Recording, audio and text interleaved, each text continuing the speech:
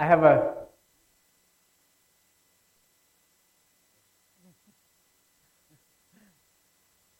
a true confession to make.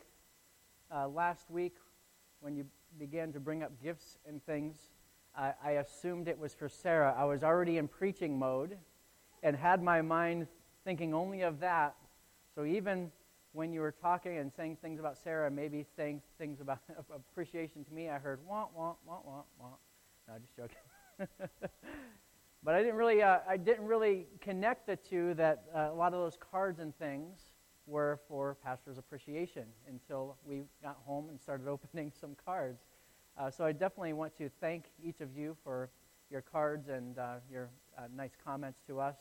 We truly appreciate being the pastors here at this church, but I just didn't even realize, just didn't even connect in the moment that that's what that was for as well. But definitely thank you. We love you guys, and we're just continuing to move forward with what God is calling us here to do, and I believe that God's bringing some clarity to that even in recent weeks. So be prepared. God is about to disrupt our church a bit here and there in good ways, in really good ways.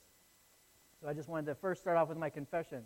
Do you receive my apology? Do I need to go to a confessional box maybe? No? Okay. Anyway. We'll move on. So when we think of disruption, we've experienced some disruption, and we've been talking about this as the disruptor. And more specifically, the way that God disrupts our lives quite often to try to shake things up, to try to keep us from the status quo of our lives, really, and we've all experienced it. Disruption changes the way that we see things. We see a lot of things differently today than we did about 6 months ago. Right? It changes our viewpoint and the way that we see things. But we know that life has changed for all of us. Whether it be the masks that we wear or stores, the traveling that we do, if you do travel, work, school, families, it's changed a lot. But my question has continued to be all throughout this process, and you've heard me say this over and over again, because I do believe that God is trying to do something in all of this, and we can easily get our focus in the wrong direction. My question continues to be, what is God trying to teach us as followers in Christ? More specifically, what is He trying to teach you and me through all of this? What are the things that we can be learning? And I really believe that He's trying to get the attention of His church, not only in the United States, but worldwide. And I don't know about you, but I don't want to be missing what He's trying to do in this season, because I have my eyes focused on other things. Now we think of a disrupted church, and for some reason, I don't know why, I just keep going back to squirrels. I have this obsession lately with squirrels. I don't know why. Some of you might remember an old song by a man named Ray Stevens.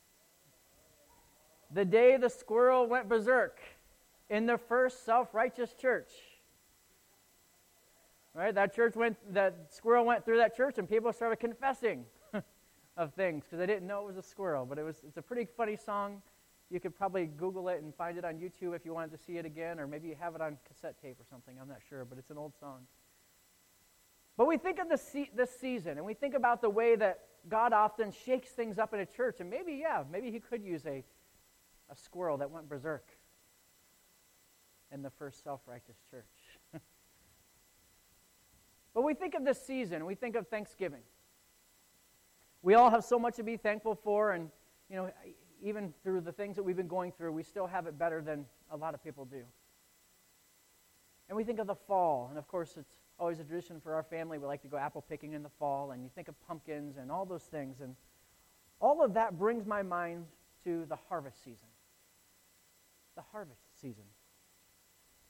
And harvest is also a term that Jesus used to speak about our calling to reach out to people. You might remember He said that the harvest is plentiful, but the laborers, the workers, are few. So it's not as if the harvest is not out there. It's not as if there's a shortage of people who do not have faith in Christ. But the workers are few. It's the workers where there's the shortage. So that brings in the next question. Well, are we seeing the harvest brought in? And if not, why not?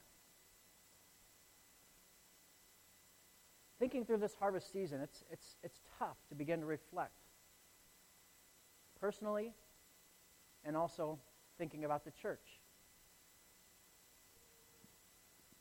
And I keep coming back to this fact that all through the things we've been seeing and going through, that we may need to become a disrupted church to see God truly work in our church in this season.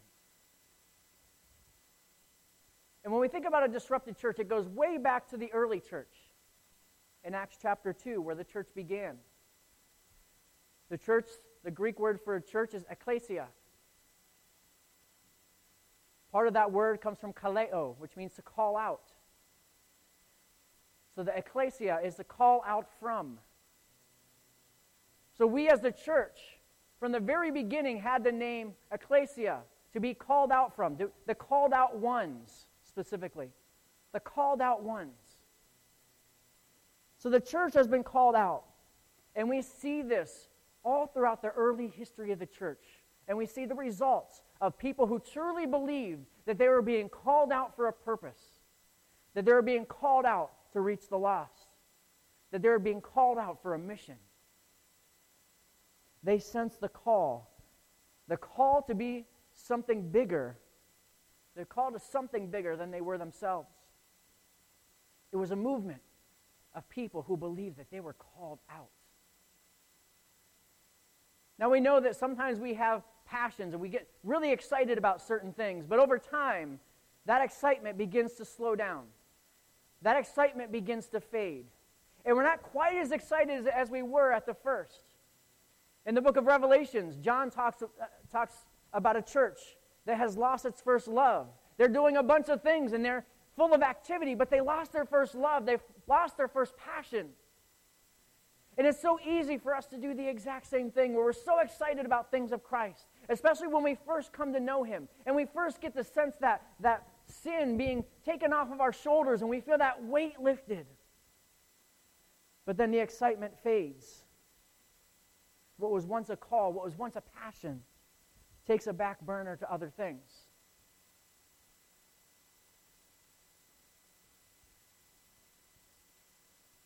Now, you know this when you look objectively at your own life. The things that you used to be excited about, some of them have faded. Or you may even be jaded by past experiences. This is no different in churches. They're often planted with passion, with sacrifice, with a lot of hard work. But after splits, bitterness, frustration, hurt, issues that happen within the church, it's easy to lose that passion that was once there. It's easy to become jaded. In business terminology, they call it mission drift. We know what the mission is, but we slowly drifted from the mission. Churches often become internally focused. See, the mission has been lost. The people in the church, most of the time, don't even know that they're in trouble. Because all of us are fairly content. Life is good. Life is as good as it can be. You see, the called out ones slowly fade to become the called to stay in ones. And that was never the call of the church. That was never the call of the believer. That was never the purpose that Christ placed us here on this planet. You see, the really important things often get crowded out by the things that aren't as important. See, if the local church forgets that Christ died and founded his church to reach his people through us, then it's comfortable. And it gets in deep trouble. Because a path of least resistance is followed. It's in trouble because the mission has now been sacrificed to the goals of the group internally. Our eyes are no longer looking to the fields for harvest. Instead, they're looking to the sanctuary for people.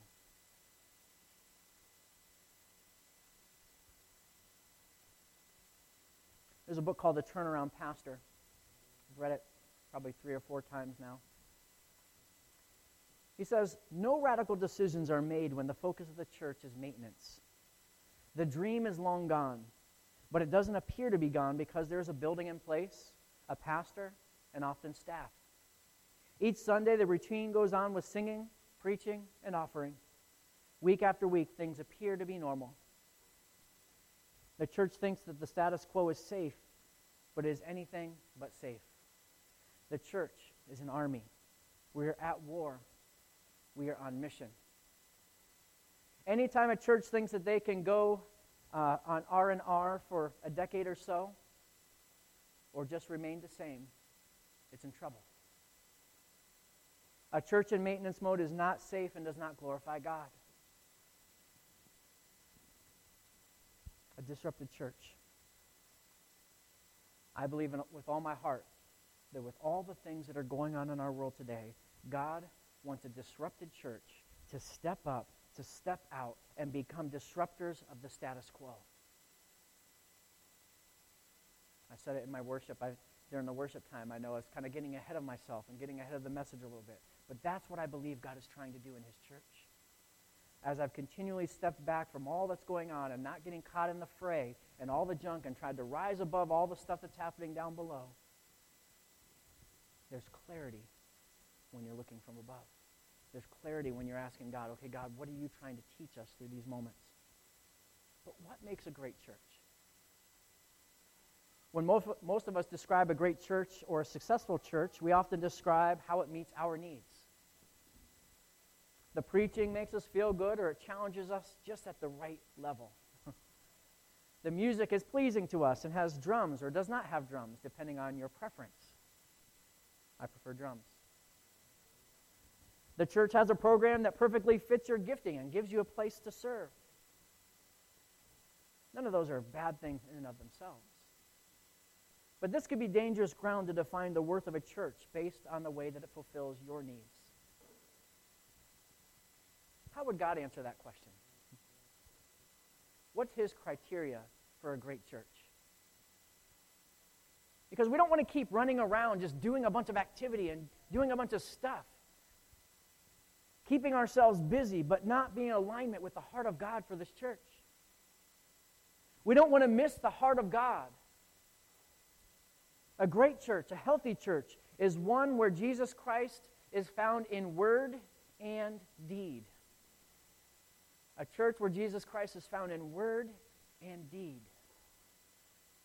See, a healthy church isn't just a preaching church. A healthy church isn't just a hub for social justice, although those are both important things. A healthy church is one which the Word of God is the primary motivator to do the work of God. Ralph Waldo Emerson said, put your creed into your deed. Put your creed into your deed, nor speak with a double tongue. See, if you went to the airport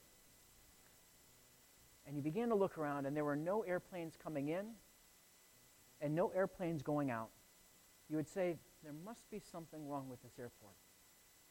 There's some kind of a problem.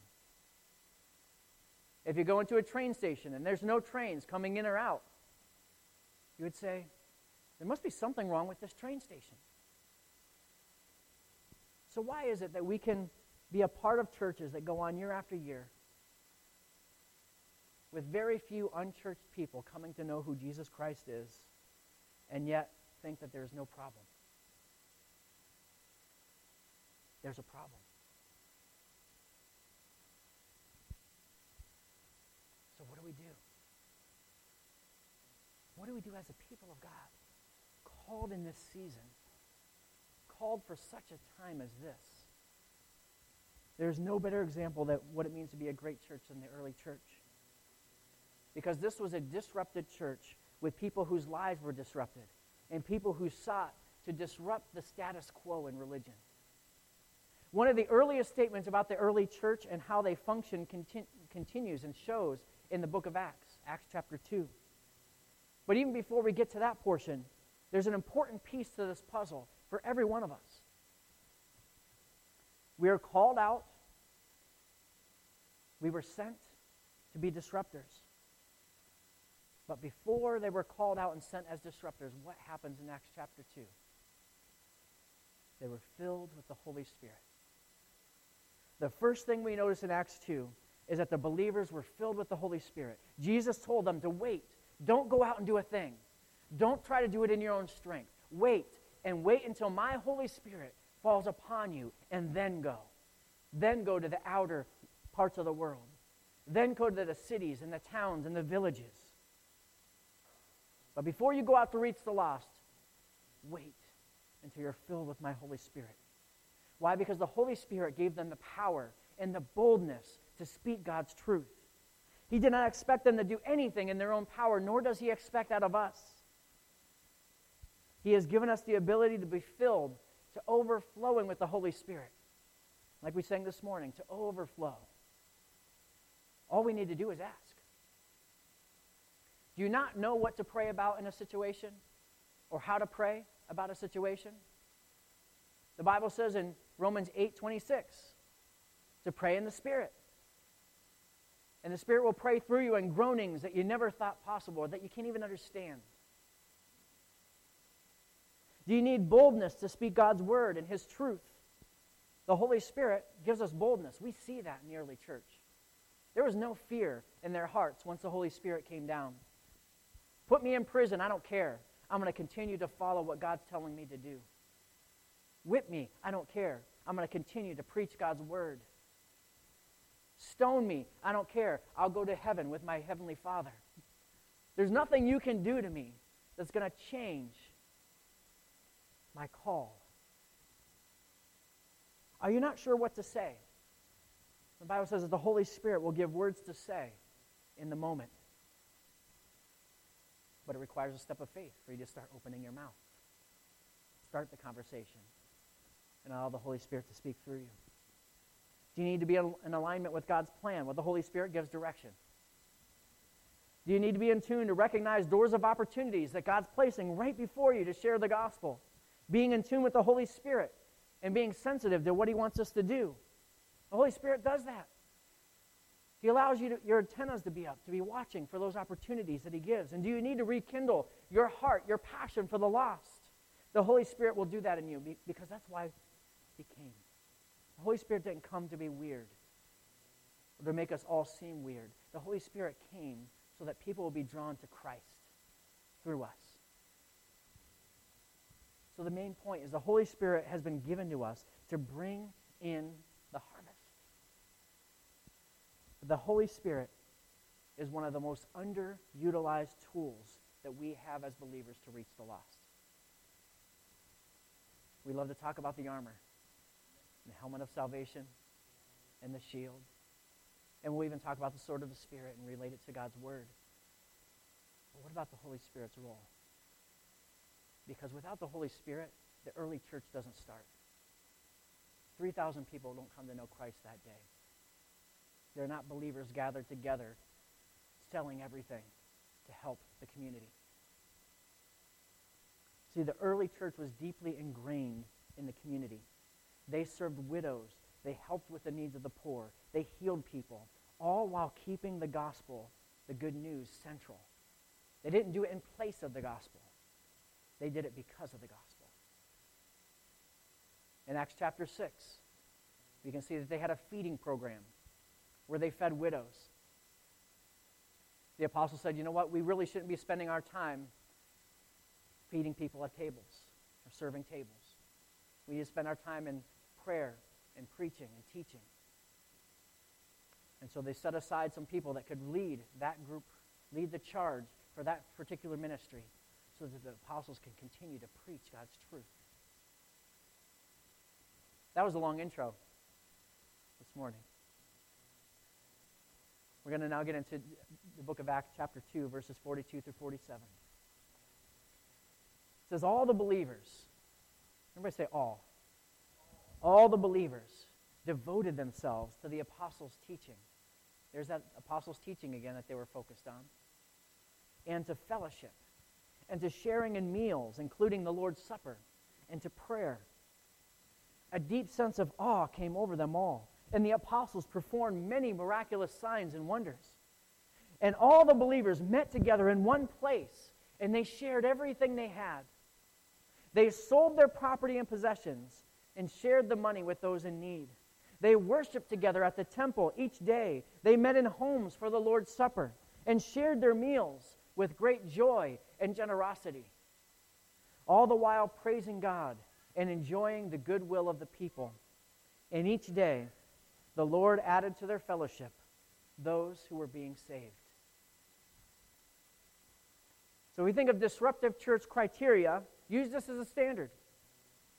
Often we don't notice. We'll just read right through this and not really think through the details of what he's saying here. But the first word that I want you to hear this morning is they were devoted. They were devoted. That means that they're giving their lives to. They're giving their time. They're giving their resources to the cause. This wasn't some haphazard thing for them. This was life. This was focus. This was their mission. So they were devoted to the apostles' teaching, making sure that they have their story straight, making sure they take those stories that the apostles are telling about Jesus and what he did and sharing that with others. They were devoted to fellowship, being together. That's why we're here this morning. They were devoted to the Lord's Supper. We would know that as communion. They were devoted to prayer. And I like this next phrase, a deep sense of awe came over them. A deep sense of awe. You know, it's so easy to become jaded to life when things go wrong. For some of us, it seems like when everything goes wrong. But wait, have we lost that deep sense of awe? That feeling of fear mixed with wonder of this God that created this world, all the intricate pieces of this world, and all the factors that had to go in place for this world to even be created. And then we get to our bodies, and we think of all the intricate pieces of our bodies, and the veins, and the arteries, and the heart, and all the things. Are we in awe of a God that created us with that much intricacy, with detailed perspective on everything that he made? Do we look at the mountains or the ocean, which sometimes we can take for granted here, and be in awe of the beauty that we see around us? So not only were they in awe, there were miraculous signs and wonders. Do you believe that God still works miracles today? You see, this is why we as a church, we pray boldly. We come before God, an all-powerful God, with all of our needs, and we pray boldly for those needs. And we don't know how he's going to answer, and we're not God, and we don't know all the details, but we continue to pray boldly anyway. And it says that they met together constantly. They shared in meals, the Lord's Supper. They gave with joy and generosity. They worshiped together. They shared their stuff. When there was somebody in need and they didn't have what they needed, and somebody had a little extra, they sold it and maybe gave them what they needed. They sold their stuff to provide for a need. And when you have a thankful heart, you give with joy. When you have a thankful heart, you give with generosity. Not begrudgingly or because you feel like you have to, out of a sense of obligation, but you do it with joy. Some of you may need to recapture the joy of giving. See, the early church proved to be quite a disruptive influence. People saw what was happening and they glorified God. And the results speak for themselves. They enjoyed the goodwill of all the people. And each day, the Lord added to their fellowship those who were being saved. Isn't that what the harvest is about? Isn't that what our calling is about? When we're being called out. Several years ago, the Red Sox had an outfielder named Manny Ramirez. He was known for his fun-loving personality, and often they would just say, well, that's just Manny being Manny. Well, this is the church being the church. What you see in Acts 2 is the church being the church, the called out ones. This is how the church adds to their numbers. So what does a disrupted church do? They allow God to stir up their hearts again for the lost. Instead of looking internally, their eyes are focused outward to the harvest.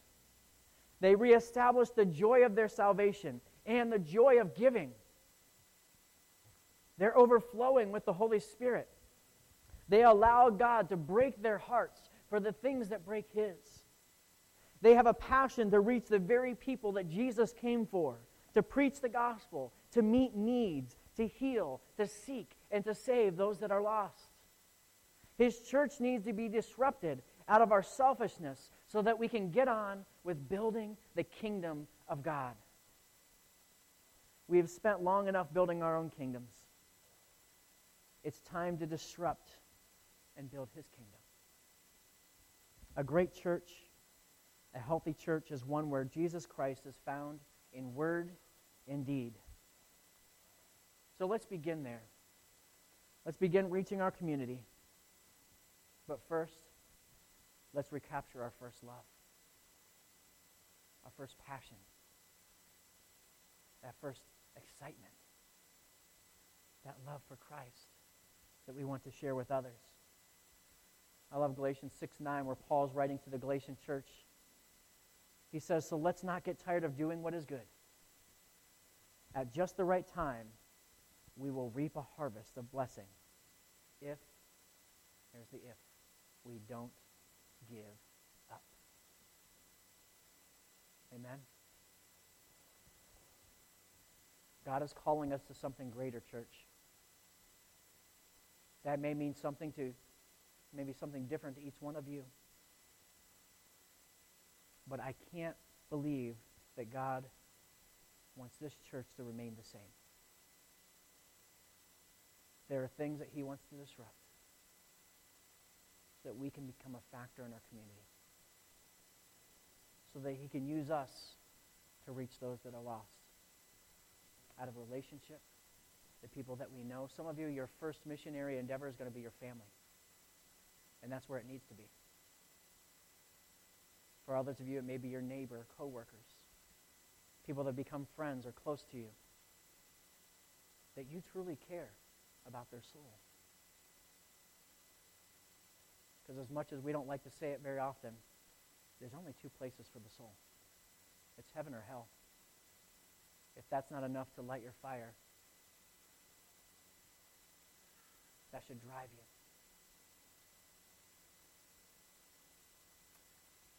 Father, I thank you for each person here this morning. I thank you for the way that your word challenges our hearts, challenges our presuppositions,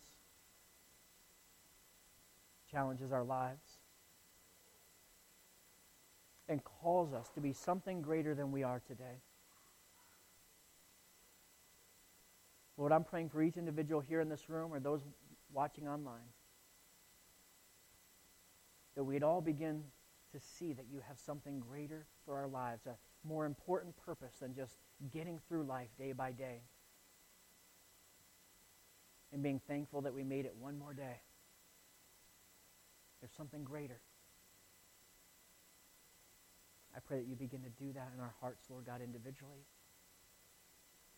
that you do that in this church, that you do it in the churches of Cape Cod, in the churches in our state, in our nation, around the world. We're praying for a mighty move of your Spirit. We pray all these things in Jesus' name. Amen. Let's all stand this morning. I know it's been a challenging message, but it's been a message out of love because I really feel like God has something for us, but we need to be disrupted a bit in our lives to see it happen. And this is a further charge from Romans chapter 12, verses 9 through 12. So this is what I'm going to read over you this morning. Love must be sincere. Hate what is evil. Cling to what is good. Be devoted to one another in love. Honor one another above yourselves. Never be lacking in zeal, but keep your spiritual fervor, serving the Lord. Notice how you keep your spiritual fervor? Serving the Lord. Be joyful in hope, patient in affliction, faithful in prayer. Share with the Lord's people who are in need, and practice hospitality. May God bless you and keep you. May his face shine upon you, and may you be blessed this week and challenged this week to become a disruptor. Amen. God bless you.